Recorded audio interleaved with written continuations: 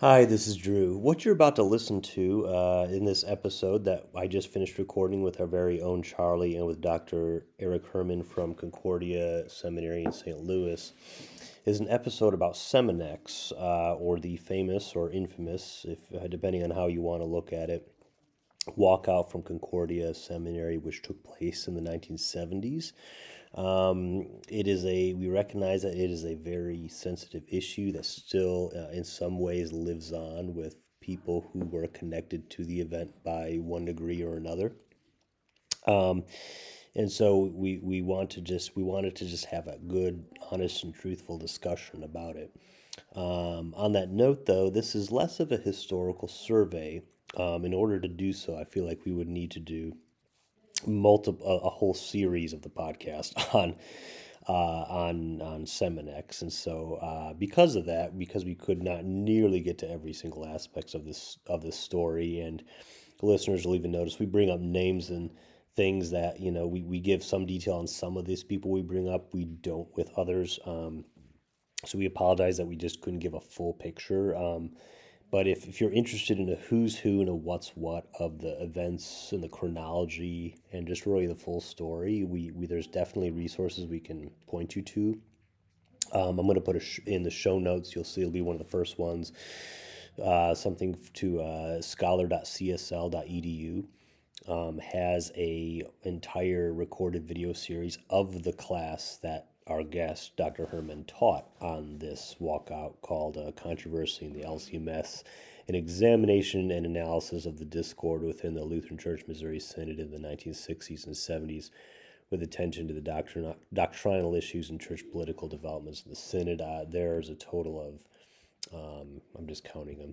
It's well over, like, it's about 20 videos of the full recorded class sessions, and that's very interesting to watch. Other resources we're going to list in the show notes: books like Frederick Danker's No Room in the Brotherhood, books like Power Politics in the Missouri Synod by James Berkey, Seminary in Crisis by Paul Zimmerman. You'll hear in the commentary on our episode that it's hard to find a good book and really any resource on it, because this is such a polarizing topic, and the biases are present in wherever you want to look for it. But I do give huge thanks to Dr. Herrmann for being on, and for honestly, looking back at this, as all three of us from a later generation, a little bit distant from that moment, and definitely out of the full heat of the moment, even though there's still some obviously emotion stirred from it. To be able to look back and to just have some good, honest discussion about it. I do want to add before we start the Herman Otten, who I brought up. He's not to be confused, I think, with a current South Dakota. I think he's either in the House of Reps or a senator, but someone who holds public office in South Dakota named Herman Otten. That is not the Herman Otten that we mentioned in this episode. So I don't know if we have some listeners from South Dakota according to my data, but so it's not about you, man. If you're if you listen to Adult Protest, so. But we do enjoy you. We hope you enjoy this episode. For people who are a little bit more familiar with the events and how they transpired, it'll come as more easier listening, and so we apologize for those who may feel a little bit lost. But basically, we just we tried to give a little bit of a historical intro of the concerns that were going on at a seminary. Seminary which has survived and is very strong, one of the largest Lutheran seminaries today, but unfortunately had this controversy and this walkout in the 1970s and some of the basic concerns that led to it. And so we hope you enjoy, and so with all that said, I hope you enjoy the episode. We'll be starting in a moment. God bless.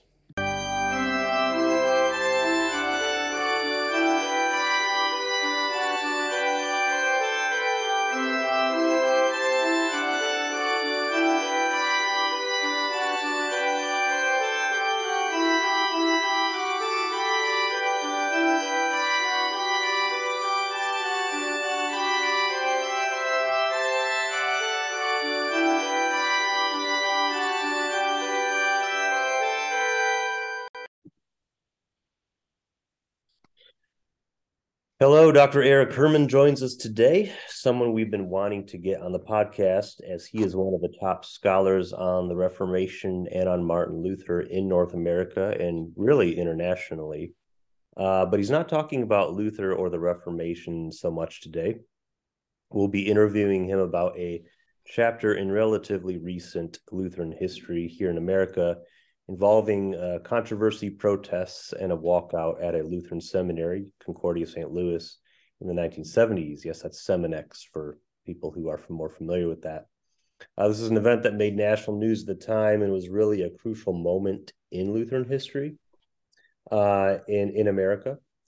As Lutherans in the U.S., whether they belong to the Missouri Synod or the ELCA or even the NALC and LCMC, we could add, are still living with this in certain ways.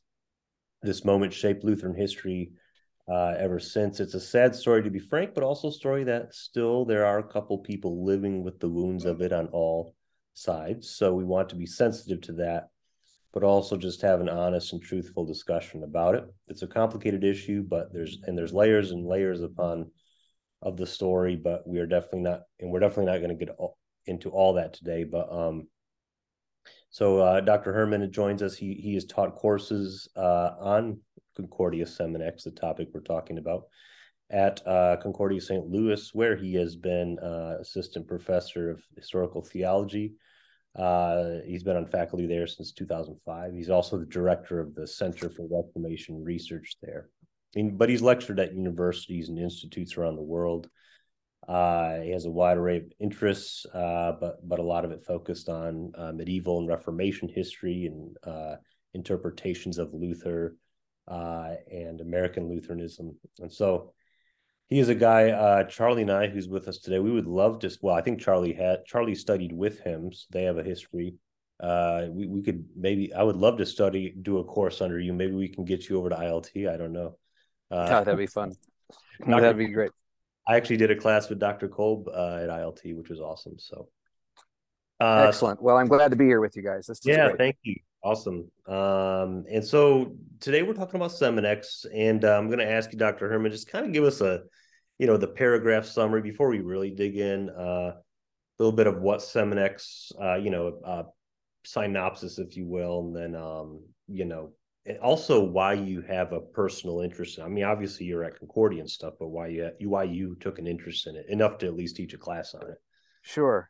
Well, let me just start with a quick synopsis, and then I'll kind of tell you why we started doing a course on that. The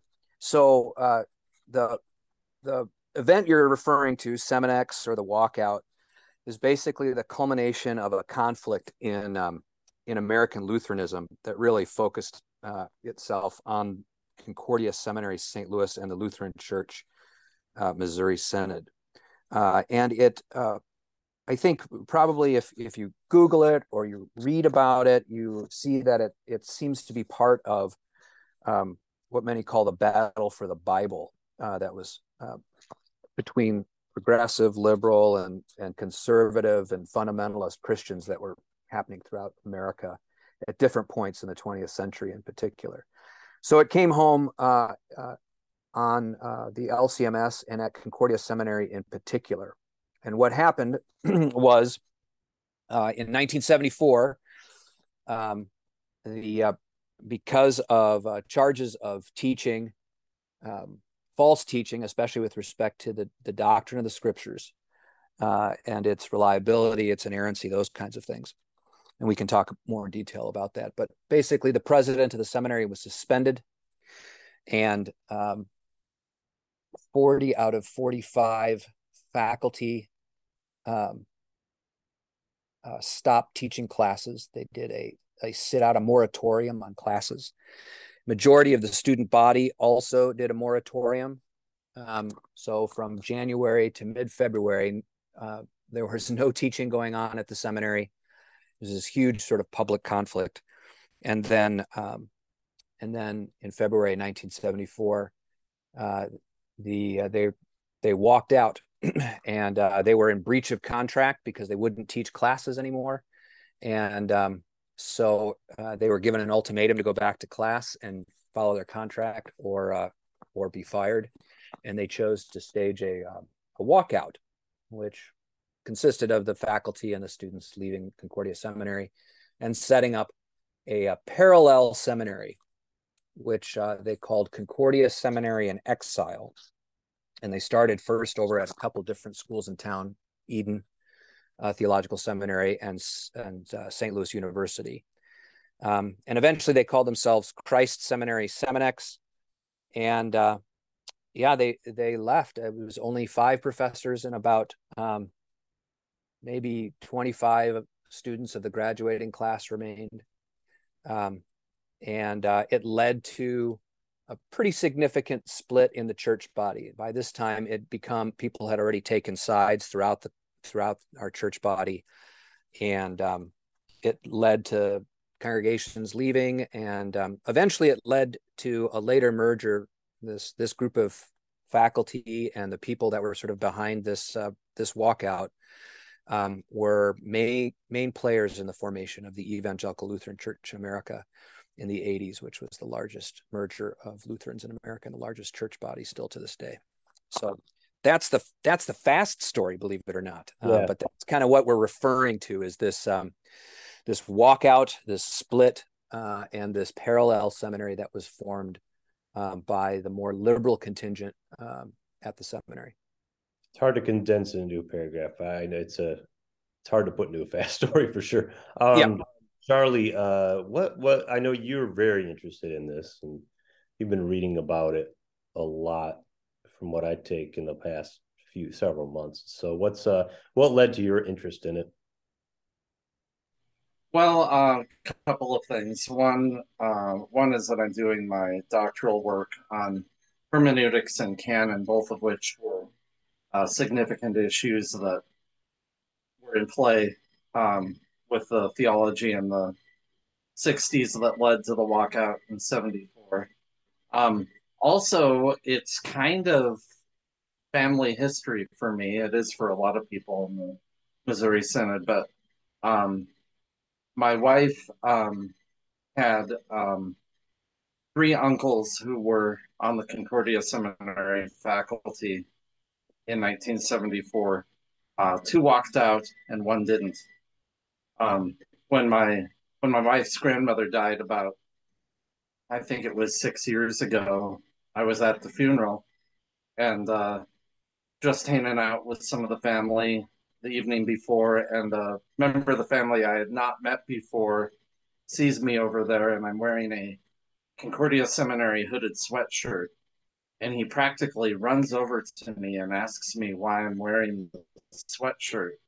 And I said, well, I was a student there, and then I was treated to his version of the walkout, which took about an hour and a half, and he was extremely angry about it. Still took everything very personally, and at that point, it had been about 40 years. Um, but this was still a very, very present thing for him. And I think it is for a lot of people who were involved in it in either way. So I kind of have, I mean, half of my interest is personal, half of it is theological, but I do find that a lot of the issues that were being dealt with in those days, um, we still haven't resolved. Or in some cases, I think maybe the pendulum has swung too far in the other direction.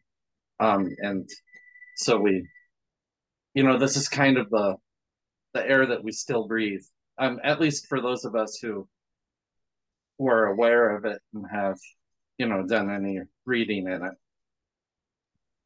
Yeah, part of it kind of hits. I didn't realize when I first heard about it. I realized it a little bit later that the pastor of my grandparents' church, that they've belonged to for like 60 years, or about that.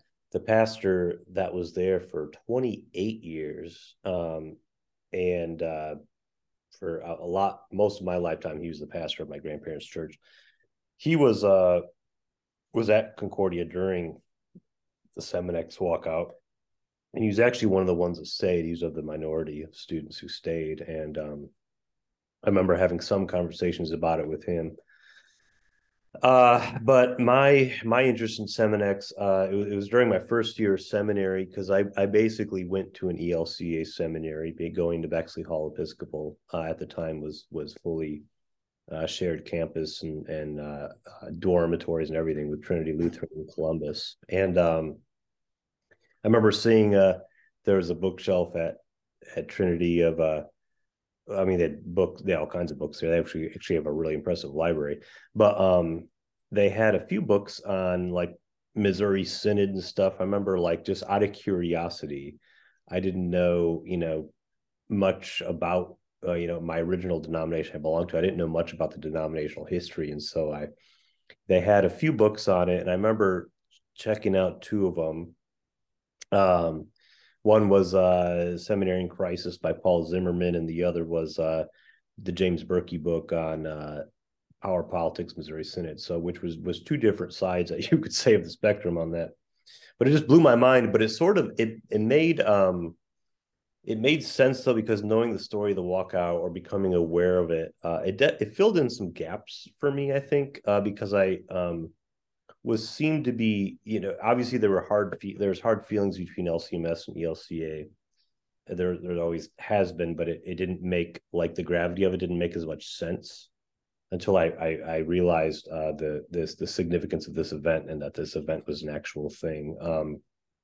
My So I mean, I thought it was and interestingly, Lutheranism in North America, while having many communicants, whether in LCMS or ELCA, are, you know, they're concentrated in upper Midwest states, and I feel like if you belong to any sizable uh, LCMS or ELCA church, or not even necessarily sizable, but or any, especially any LCMS school like the school I went to up through eighth grade, you'll have pastors or teachers or principals who have like a relative who may have been involved in like this 1970s Lutheran war. Like it's I feel like you're almost like only separated by a couple degrees in the world of American Lutheranism from this pivotal chapter. And so it was really interesting and kind of, powerful for me to read about all this stuff. But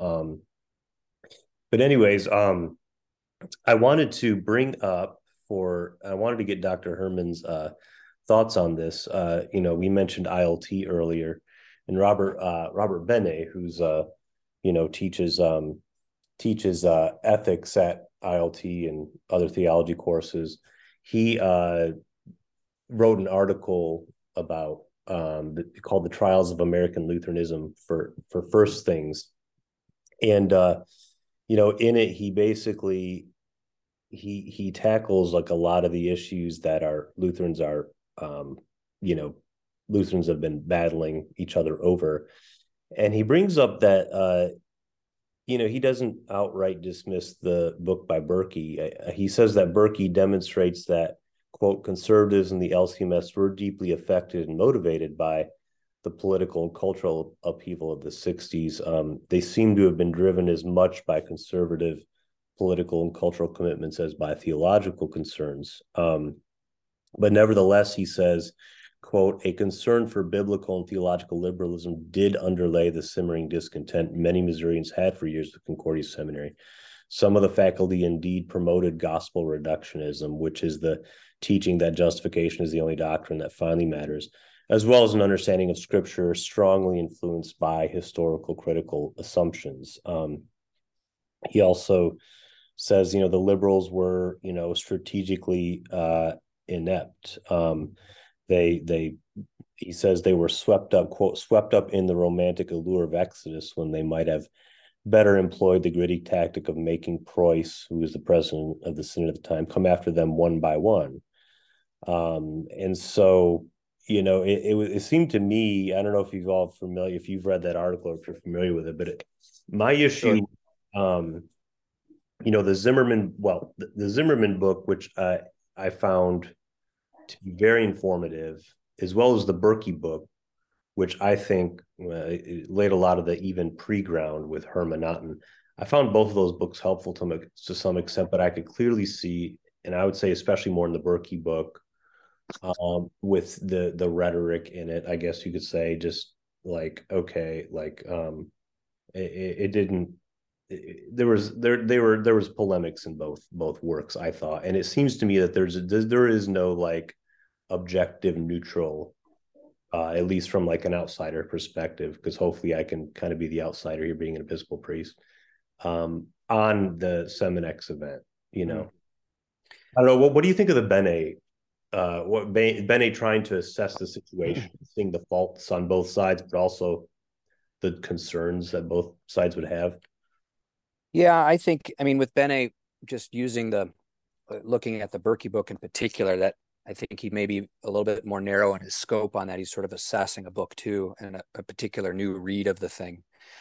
I mean, let me first say that I'm a little bit of an outsider too. I have no family history connected with this event, or with Missouri Synod. My both of my parents immigrated from they were refugees from World War II and came over here in the 50s. So I'm I'm a member of the LCMS, first and foremost because they retained German services for a while, and that's kind of why I ended up in it. Um, so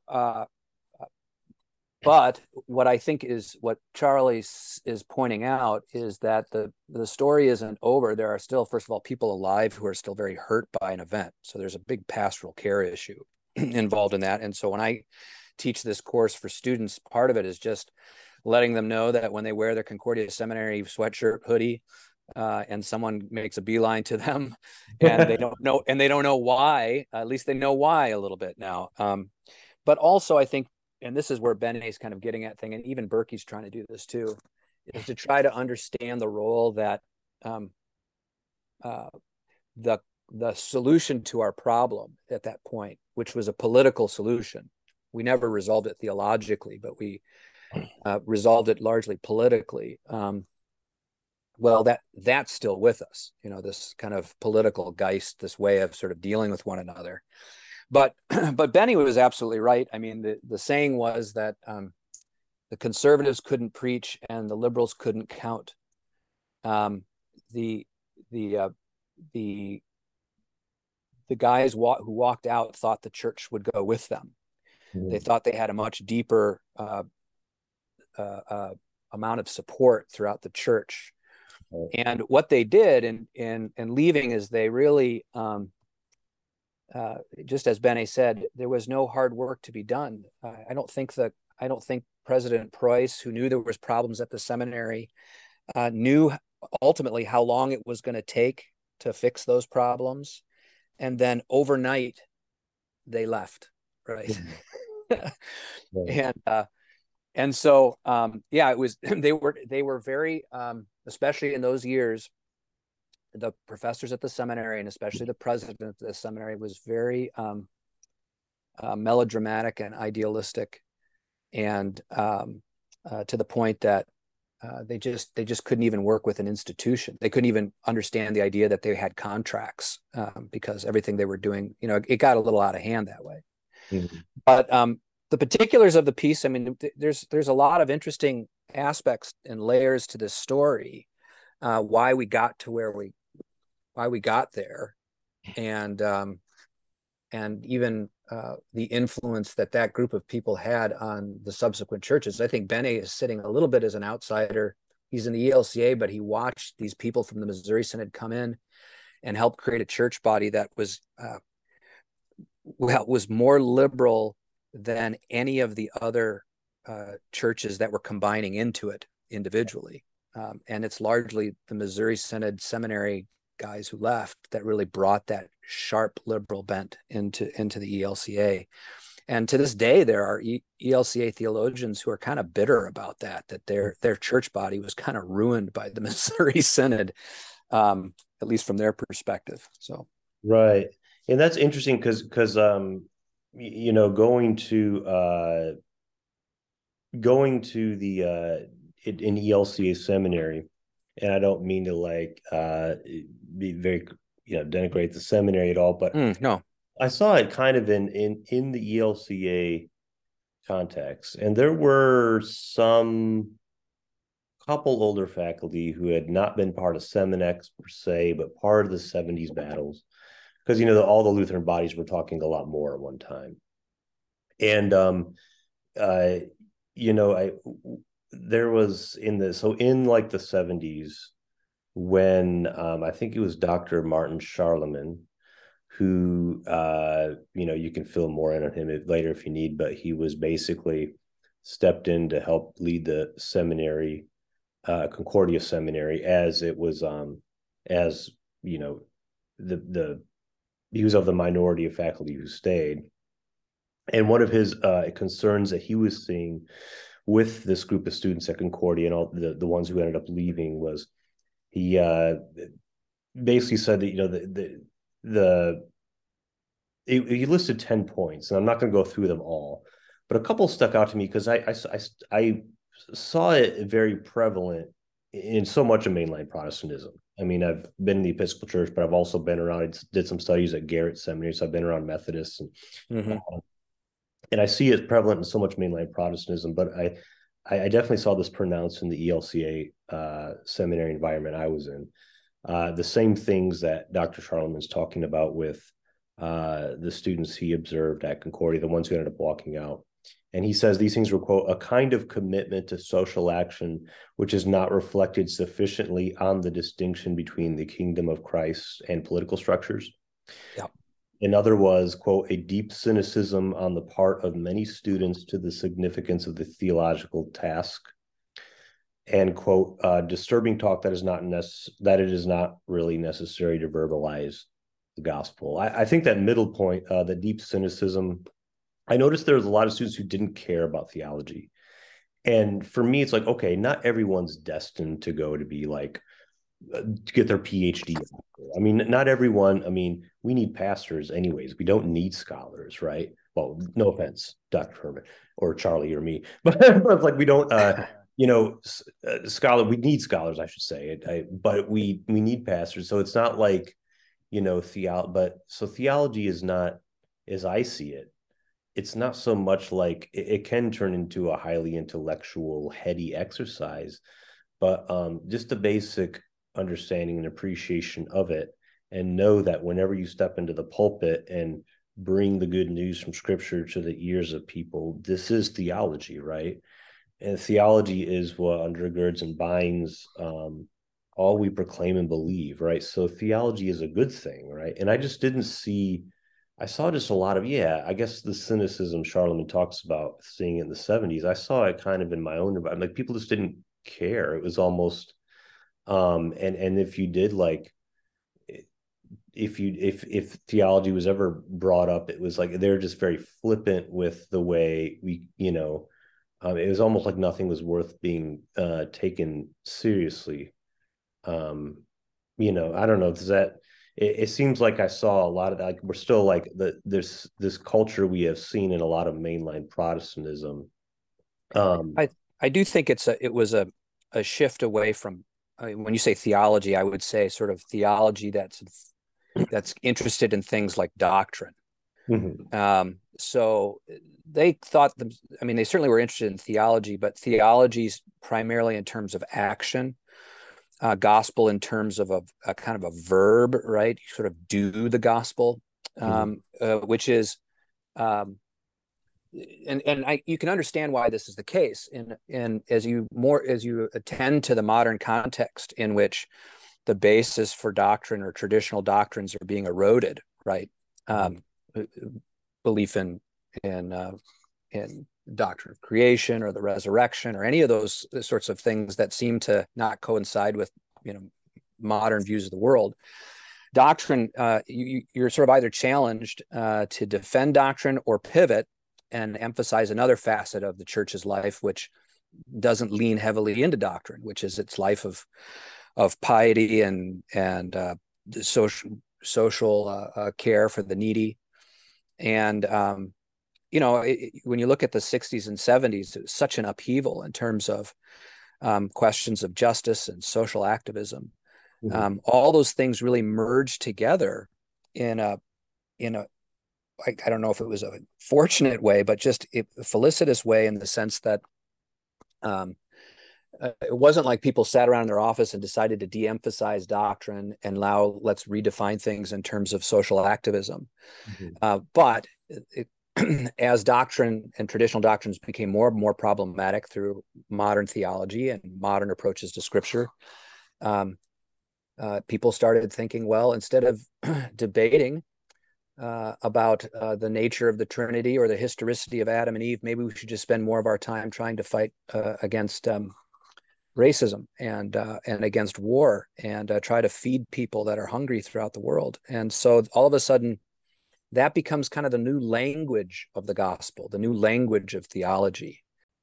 Yeah. Where did So when I when I read this letter from Charlemagne that you referenced a few minutes ago, Drew, I mean, this is a letter that kind of it probably started the investigation. He wrote it to the president of Synod and said, "Hey, you know, there's stuff here going on that you might want to check out." I remember when I first read this letter, which was probably a few years ago. What struck me about it was all of this is still present. All of this stuff that Charlemagne is concerned about is still present in the Missouri Synod.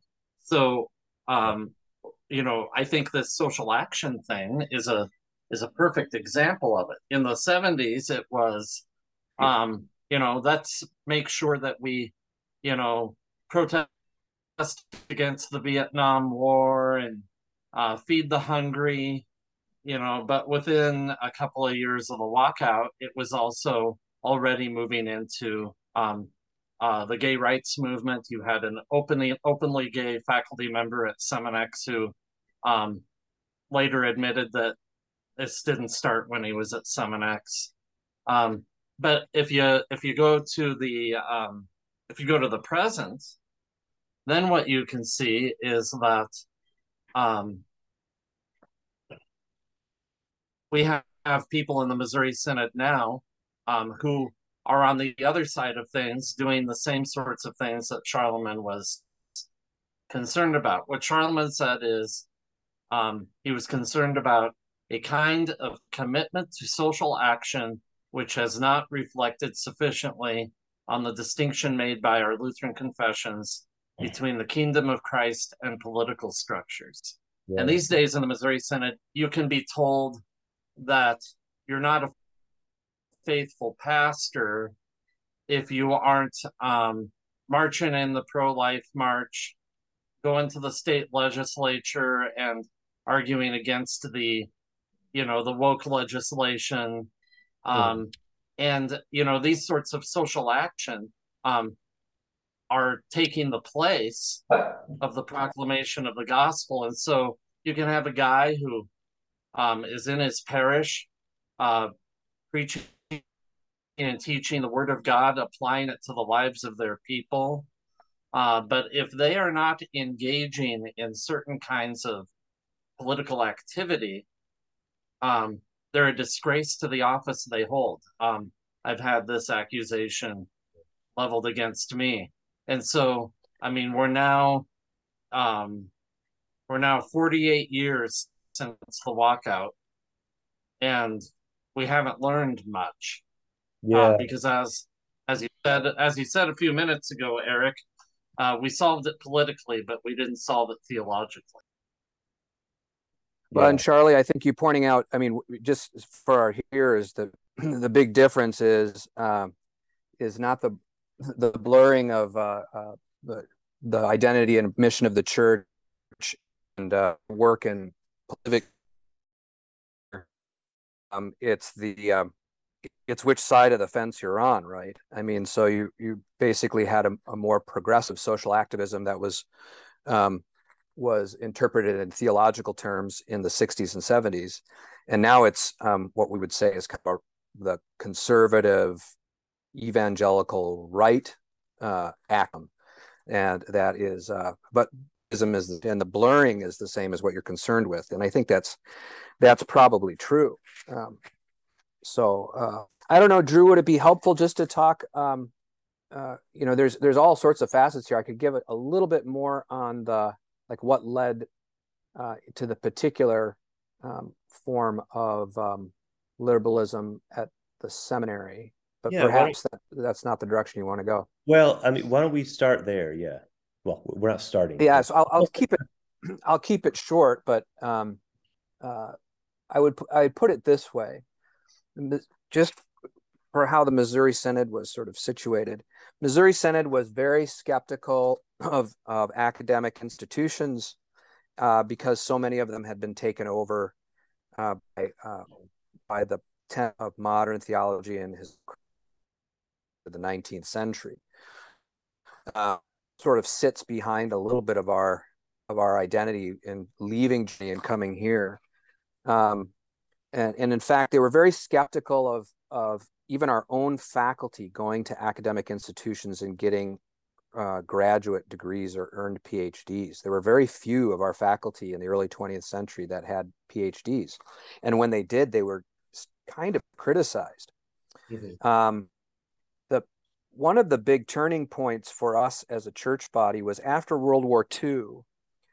We hosted in 1949 a conference in Germany at a resort area there called Bad Ball to really just reconnect with a lot of German Lutherans who had been through the war and kind of show our ecclesial solidarity, I suppose. So we had these, so we ended up creating these theological conferences there, and all of the theologians in Germany in the late 40s, if you can imagine, if you've read any theology in the 20th century, we're talking big heavy hitters, people who studied under Karl Barth and Werner Ehlert's there and all sorts of other folks. Mm-hmm.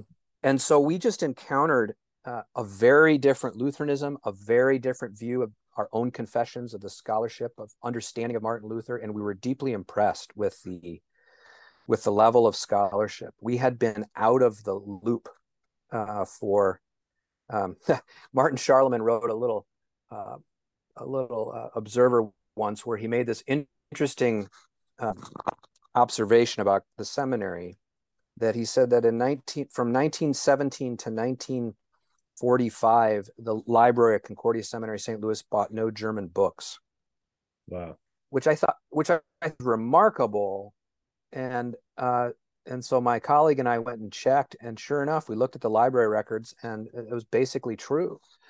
Now, if you can imagine, I don't think there was any strategy behind it except that we had become an English-speaking church, and we needed to bolster our English books in the library. But if you can imagine a time in the history of theology in the 20th century, a time where you wouldn't want to miss what's going on in Germany, that would be the time. Right. So when we re-engage that and re-encounter it, we come back, and a lot of these professors, including Martin Charlemagne and others, say, go to Germany, study under these folks.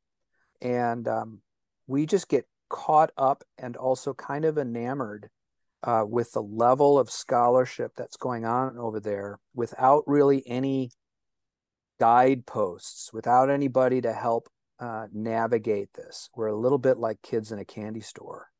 Yeah. And they come back with an enormous amount of expertise, enormous amount of confidence and arrogance. And that's sort of the beginnings where the church starts realizing, not just in the 70s, but already in the 50s, that our profs are saying weird stuff about the scriptures and about doctrine. And it just takes a long time for the church finally to deal with it. Yeah, that is a lot going on in that period. I mean, I just think of a lot of Lutheran churches in America started to anglicize, especially after World War One. But it's especially after World War One where you see the Bardian Revolution, and I mean, in a way, Germans already kind of dealt with the, I guess, the liberal theology of their day, the cultural Protestantism, if you will, and right. And Barth's very much a pushback against that, going back to see how God in His Word, how the Scripture can speak to us, and how the historical critics are they can't really they look at the Bible like it's a rune to be deciphered.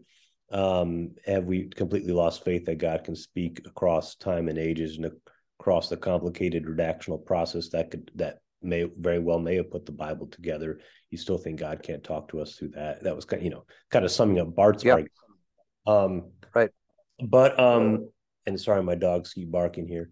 But kind of going into, I guess this is a good, this kind of can segue into historical criticism or higher criticism. I mean, I think most of our listeners basically know what it is. I mean, it's nothing new by any means, and anyone who reads theology and gets into theological discussion comes across, obviously that people have different levels of how they view maybe historicity of certain aspects of scripture, and everything. And so how did that kind of come into play, Concordia, and what were some of the what did it create there? The principles of historical criticism kind of being brought in now from modern theology into Concordia Seminary. Yeah, I think the it started fairly early then after Bob Ball in the 50s. And first of all, it's just there was a sense in which we're just giving a better attention to the historical context of the scriptures themselves, right? And the historical character of the scriptures. The difficulty is you start asking, so I'm a historian, and so I practice historical criticism on all the things that I work with. And it's the criticism part, it's not the history part, that's the key element here, where you actually look at sources and cross-examine them, because they may not be what they appear to be on the surface. How they came to be or what they're trying to do might actually be running in a very different direction than what the text actually says. And so it's that that notion of a critical use of doubt that's applied to a text that you also at the same time says is normative and even revelation. There's just a lot of logical and philosophical problems with that, not to mention hermeneutical ones. I think the way it first started in the Missouri Synod is a sense to try to face honestly some of the difficulties in the scriptures, right? Where things don't seem to harmonize well. What do we mean when we say that the scriptures are factually correct, that they are inerrant? And Martin Charlemagne was one of the first guys to look at that and raise the question. And where he wanted to take people is to a place where you don't want to put a false or alien set of standards on the scriptures that cause more problems than you need. So he looks at things like Stephen's speech in Acts and how many years he enumerates when he counts the story of ancient Israel, and how that doesn't match the way Moses counts it. So who's right? Is that an error that we have to sort of account for or try to harmonize, or what is that?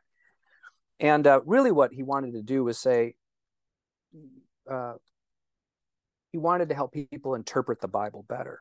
But what people heard, because he said it, is that the Bible is full of mistakes and errors.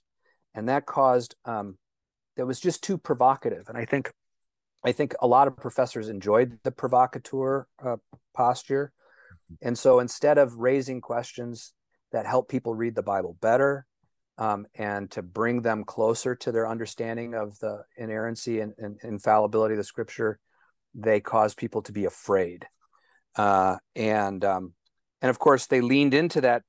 And eventually they really did go down the road of dismissing huge swaths of scripture as revelation or normative. Just focused on things. We mentioned gospel reductionism, focused on very narrow ideas that were the only normative things in the scriptures, and everything else could be massaged or critiqued, etc. Right.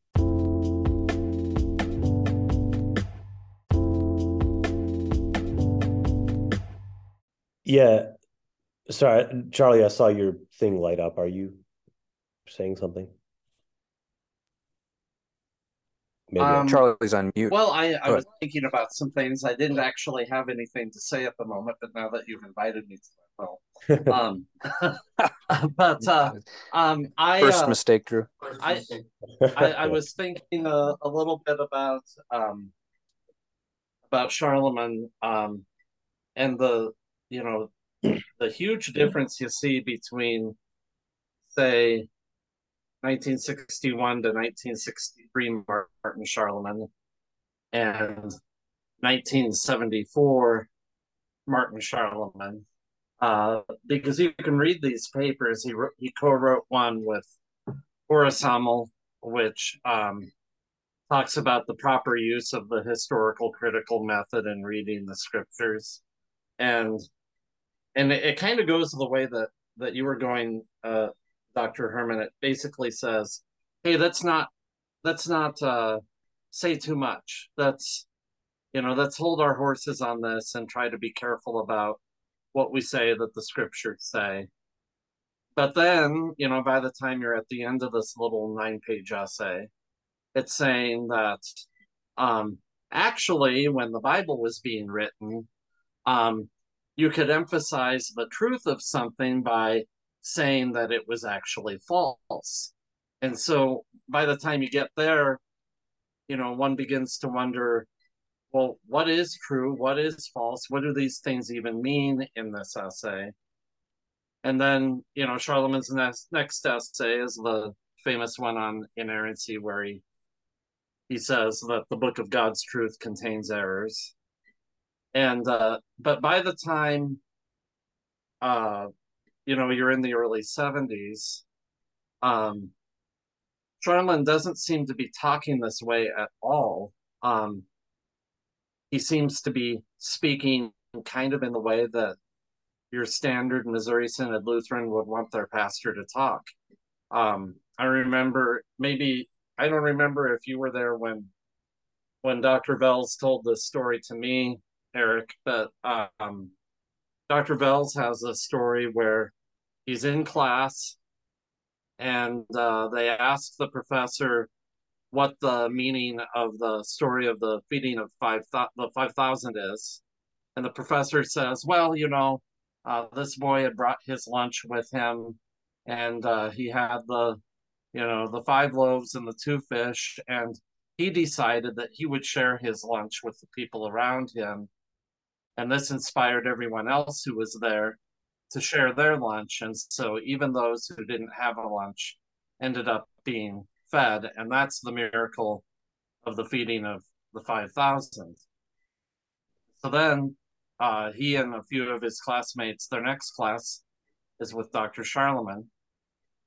And they say, Dr. Charlemagne, what's the meaning of the feeding of the 5,000? And he says, oh, it's that Jesus loves his people and he provides for all of our needs. And so when he recognizes that these people are going to starve, he miraculously multiplies the loaves and the fishes and provides for them from his abundance, to the degree that there's even all of these baskets left over.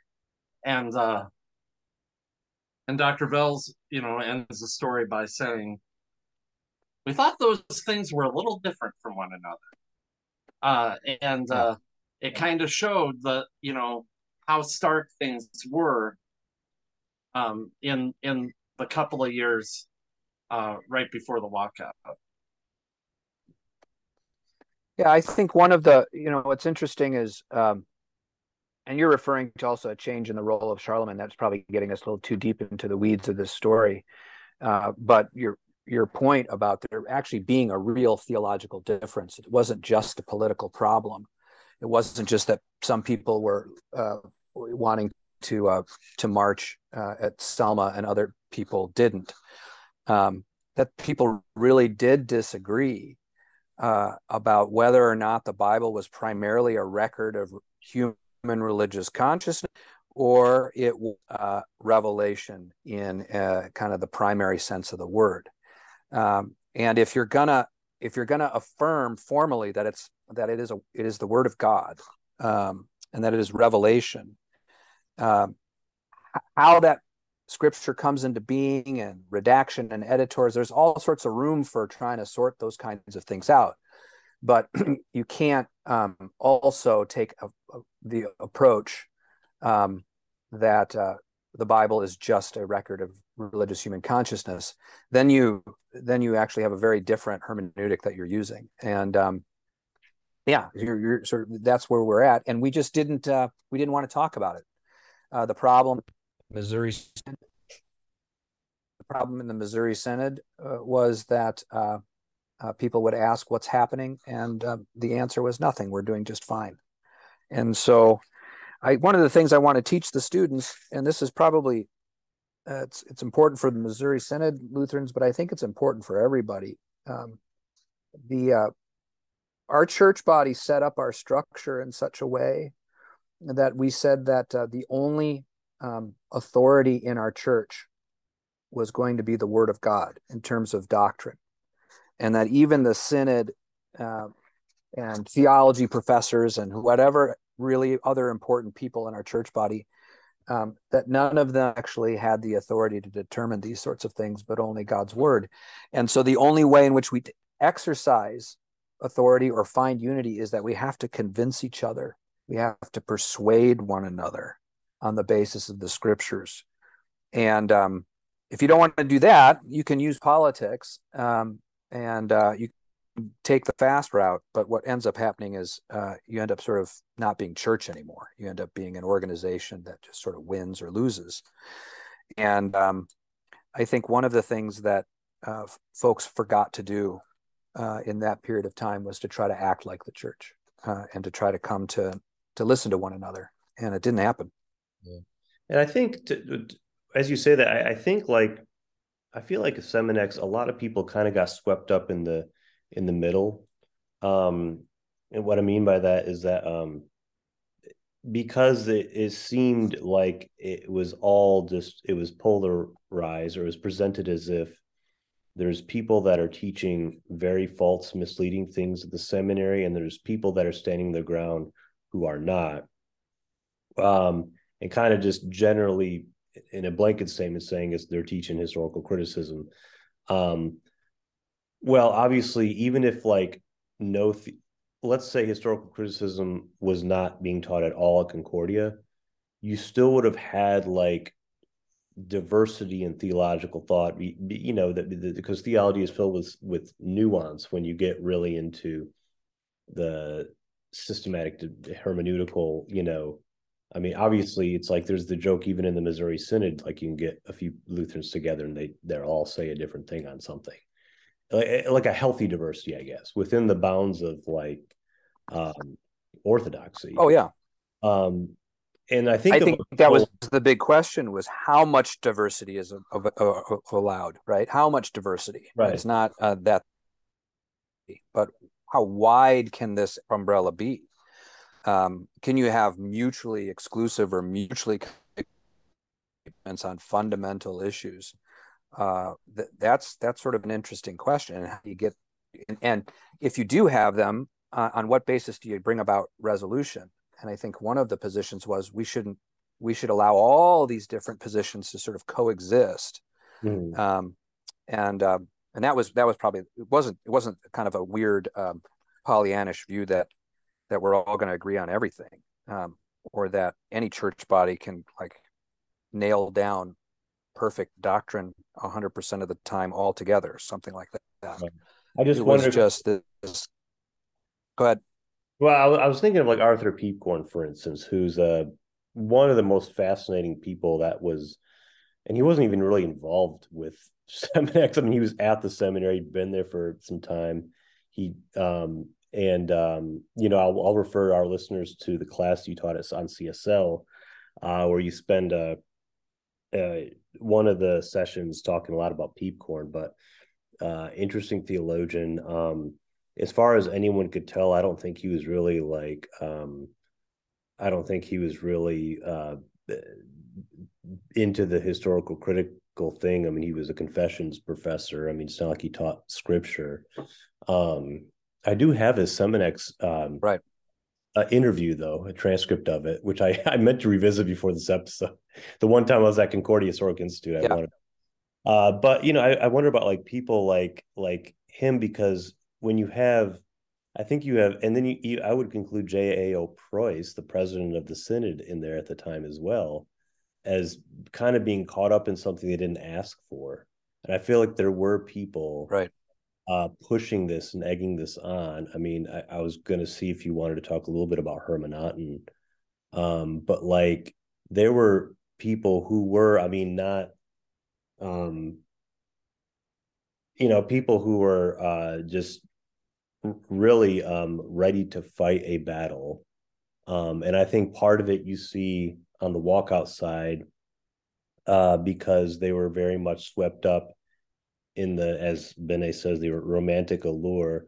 The It's almost, they had like a martyr complex, possibly you could say, of wanting to the wanting the outside world to see them as, basically standing in their ground by an oppressive synodical system coming after them or Yeah. whatever. And Yeah. then also have people like Hermanauten, who I think is kind of a nutcase, to be frank. So I'm just, Yeah. I'm wondering, there's a lot Right. of people, well-meaning, well-intended people that just get caught up in the mix because you have these strong personalities that are involved with it. Oh, you're absolutely right that the I need to get in here for just a second because I have to yep. go in about 2 minutes, but and I'll listen to the rest of the conversation later. But on I've done a lot of thinking about what it was like to be a student at the seminary at this time. Um, my predecessor at my current call actually is a 76 grad, so he was in the midst of all of this. And if any of the three of us were to think about um, our time in seminary, you have some professors that you just love. You have some professors that you don't care for. Um, but if you imagine your first, year at seminary, you really don't know much. You don't really have that good of an ability to discern whether what you're being taught is is the truth or not. And so you're in the seminary in the early 70s, you go in there, you don't know much, you're trying to figure things out. And this very charismatic professor that you really like is saying something that turns out to not be true. And then you find all of these outsiders are trying to get this prof you love fired. You're not going to necessarily respond to that in the most positive way, and you might get, as Drew just said, caught up in things that you don't fully understand. And so, yeah, you had people who were true believers. You had people who knew that things were being taught that were wrong, and then you probably had most people who were somewhere in between and just upset that all this stuff was happening at their seminary. Yeah. I think that's a really important point, Charlie, that there is first of all, there's nothing that brings solidarity to one another than the feeling that you're being persecuted. And the faculty as a whole and the student body as the whole felt that in spades. Uh, uh, and in part, there was some intentional rhetoric to make that feeling even more pronounced. But in the immediate years leading up to the walkout, and a lot of people, especially on the student side, changed their minds afterwards. There was all sorts of people that came back either right away or a year or two later, or and so it really wasn't, it wasn't 80% of a liberal student body and 90% of a liberal faculty. That wasn't it at all. You had a handful of people, like Charlie said, that were kind of true believers in this, and then people that eventually became even more convinced in that direction after they went to Seminex. But you mentioned the personalities. I think we would have had a conflict no matter what. Yeah. But certainly the shape of it is shaped by some key personalities, including the president of the seminary at the time, who was just very, very powerful in terms of his rhetorical ability. He was called the eighth wonder of the PR world. I mean, he was excellent. He could just speak off the cuff, and it was beautiful.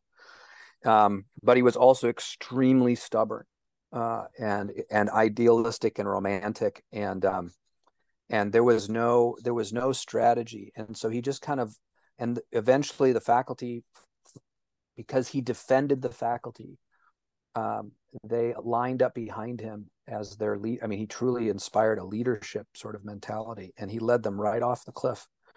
And they would. It was interesting. One person interviewed some of the faculty and students doing his own research on this, and he asked them, why didn't you, do you ever think you'd go back? Like, why didn't you turn around and come back to the seminary? I mean, what would have stopped you from coming back? And the response was, well, we never thought about that. We were just always forward, forward, forward. We never thought about the possibility of coming back. And the same question by the student was posed to the president of the synod at the time, J.O. Preuss. And they asked him the same thing. He says, what did you think? The students and the faculty said they never thought about coming back. And he said, that's all I thought about every day, was what happens if they come back, because there was nothing he could do, and so it sounds very draconian and political, but they actually whipped themselves into a tithy and left. And unfortunately, we weren't really able, and that was, even the faculty that stayed didn't want to see that happen. They didn't want him gone. They wanted him back to work out things with them and come to a consensus eventually. But yeah, that's where it went. It was like the pastor I referred to earlier, who was my grandparents' pastor, who went there. It was his first year of seminary when the walkout happened. His roommate left. And he always thought that, he hoped that there'd be a future generation of, whatever, scholars, pastors who would look back and, because and say the things, I guess, that we're saying, because, or that at least you just said, and maybe not to call people nutcases like I just did. So rest in peace. Right. But because everyone was so caught up in the heat of the moment, in that war, that battle, that time leading up and culminating in the seminary walkout. And so people made their decisions and lived with them and lived with the scars of them and whatever. And so there wasn't, it just seemed like a bad recipe of strong personalities. And for our listeners, I'll put in show notes, references to the books and the CSL class Dr. Herrmann taught, but also some of the books. I know the Berkey book talked a lot about Herrmann, not that I wanted him, but he was very much, less of the scholarly type, more of caught up in a reactionary spirit against things that were going on socially and politically in the 60s, and had been training as a Missouri Synod pastor, for our listeners to get a little bio of him. And he started Christian News, which is very, very tabloid-ish. And he built network with conservatives in Missouri Synod, but a lot of them from what I understand, I mean, this just isn't Berkey. This is just my sense of anyone reasonable, Jack Price, I've watched the interviews with him. I've tried to see every angle of this, and I see how a lot of the synodical position, I won't call them conservatives, to say this, the people that were of the synodical position that were very concerned that was what was going on in the seminary. A lot of them, they kept their distance from characters like Herrmann, because they knew they didn't want to be associated with that type of, right. personality. And I'd do the same thing. And so, you have that side, and then you have, the people Bene mentioned in that article of, a lot of the people walking out who ended up essentially, they did literally form their own small little church body in addition to their own seminary. Mm-hmm. Eventually went into the ELCA along with two other Lutheran bodies. It was really that group, as that you alluded to earlier, Dr. Herrmann, when you said that they kind of drove um, ELCA to certain extremes, and so you just have a lot of like strong personalities, and I think that's it's so complicated, the story of Seminex, and I hope we in this episode we did I don't think there'll be any justice on this side of the eschaton given the situation, but I do appreciate you coming on and talking a little bit about it. I know we didn't get it into all the chronology of it, and of course I think this is more so just more of a reflective kind of talk on it, and with some of the background and maybe just some pointers for where our listeners can go to from here. But I guess give us some recommendations. I mean, aside from your class you taught, about, what are some good, and they can be books, but just like places to go to, things to read, interviews, any type of things that you can kind of point us to as far as getting more of the story of Seminex. Yeah. Well, it's uh, I mean, there's been a variety of books, and every one of them is kind of filled with a certain kind of bias. So you've got to read more than one, Mm-hmm. just kind of know where people are coming from. I think one of the books we didn't mention, but one we couldn't do the kind of class that we do without it, and that is John Tejan's own memoirs on this. Yeah. John Tejan was the seminary president who was, kind of spearheaded this, and it's very much a memoir. It's very much his position, but it's an extremely helpful book to get kind of the feeling and the geist of the thing. The whole personality stuff that we were talking about here is filled in that. But yeah, I mean, you just have to read a variety of sources. You mentioned Berkey's book, which is much more interested in the the the cultural and political nature of the Missouri Synod. He's not really interested in the theological issues, and that's all right. I mean, that's there isn't a best history book on anything. It's always for a particular vantage point. That was my issue with the Berkey book, is that he almost reduced it to a political cultural battle. And like, I'm glad he named that element, but he's really not. I mean, like, Charlie went over some of the bad implications from like the exercise of like historical criticism with like gospel narratives and what Jesus even said or did, or if we can even be sure Sure. about it. Like, Berkey did not touch on any of that. He just saw it as, well, it's just a suppression of like academic freedom for people to discuss those things. So, well, you can go to Concordia Seminary today and the exegetes will discuss those things, but they'll also probably, I imagine, give you a compelling case for why you can trust the reliability of like Right. Jesus walking water or something. Right. Yeah, and I think what colored Berkey's treatment of that, it was largely shaped by his interaction with Herrmann, as you mentioned, and we used to call it, before it was published, we called it the Otten dissertation, Yeah. because it was an enormous amount of reliance upon a guy who, uh, ironically, you should have done a little historical criticism of Herrmann Otten, because Right. he's in a completely very, very biased source, and of kind of a quirky one at that, and so.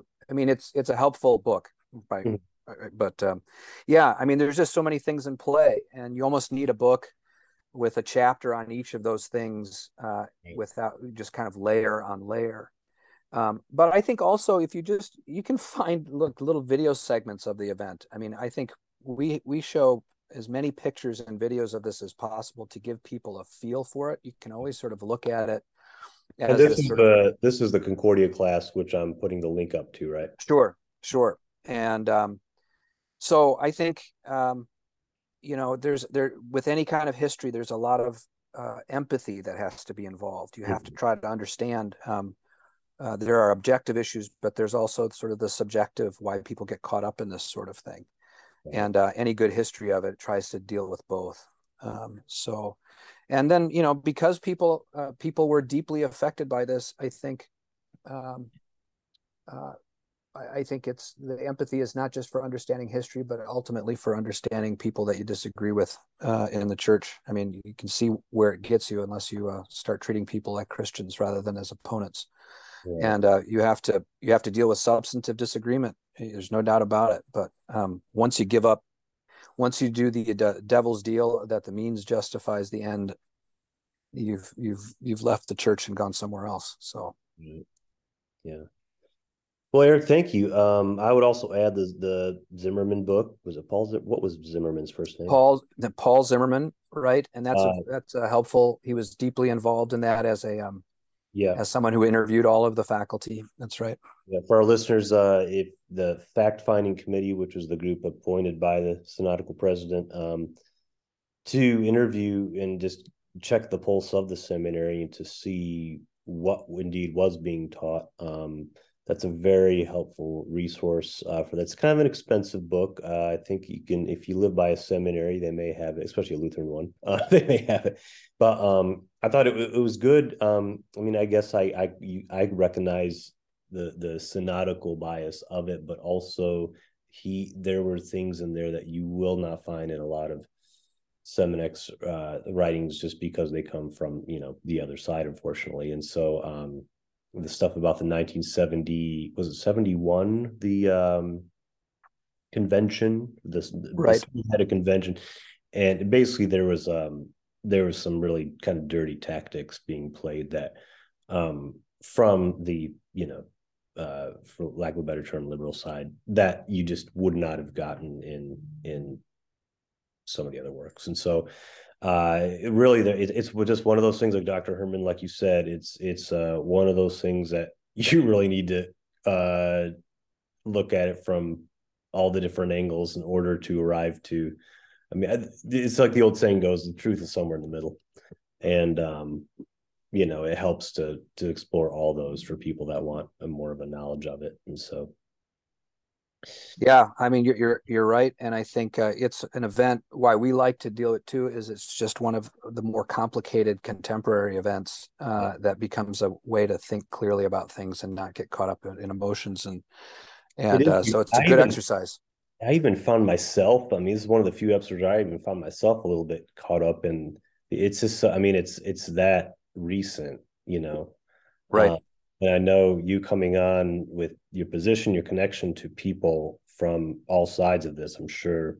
Yeah, it's a delicate issue. So I think the next time we have you on, we should have you just talk about Martin Luther for the Reformation. Yeah. Some Yeah. 500 years in the past, we're distant. We're far enough Right. away from it that Yeah. There's nothing emotional when thinking about Martin Luther, right? He didn't write anything controversial, so that should be fine. nothing at all. Martin Luther Yeah. was completely an uncontroversial figure. So, Yeah. That would be a delight. That would be fun. all right. Well, thank you, Dr. Herrmann. We loved having you on, and I think I see Charlie ducked out a little bit early. We knew he had to, but our listeners will catch him again because he's with us a bit. So, God bless Dr. Herrmann, and thank you. Yep. You're welcome. Pleasure.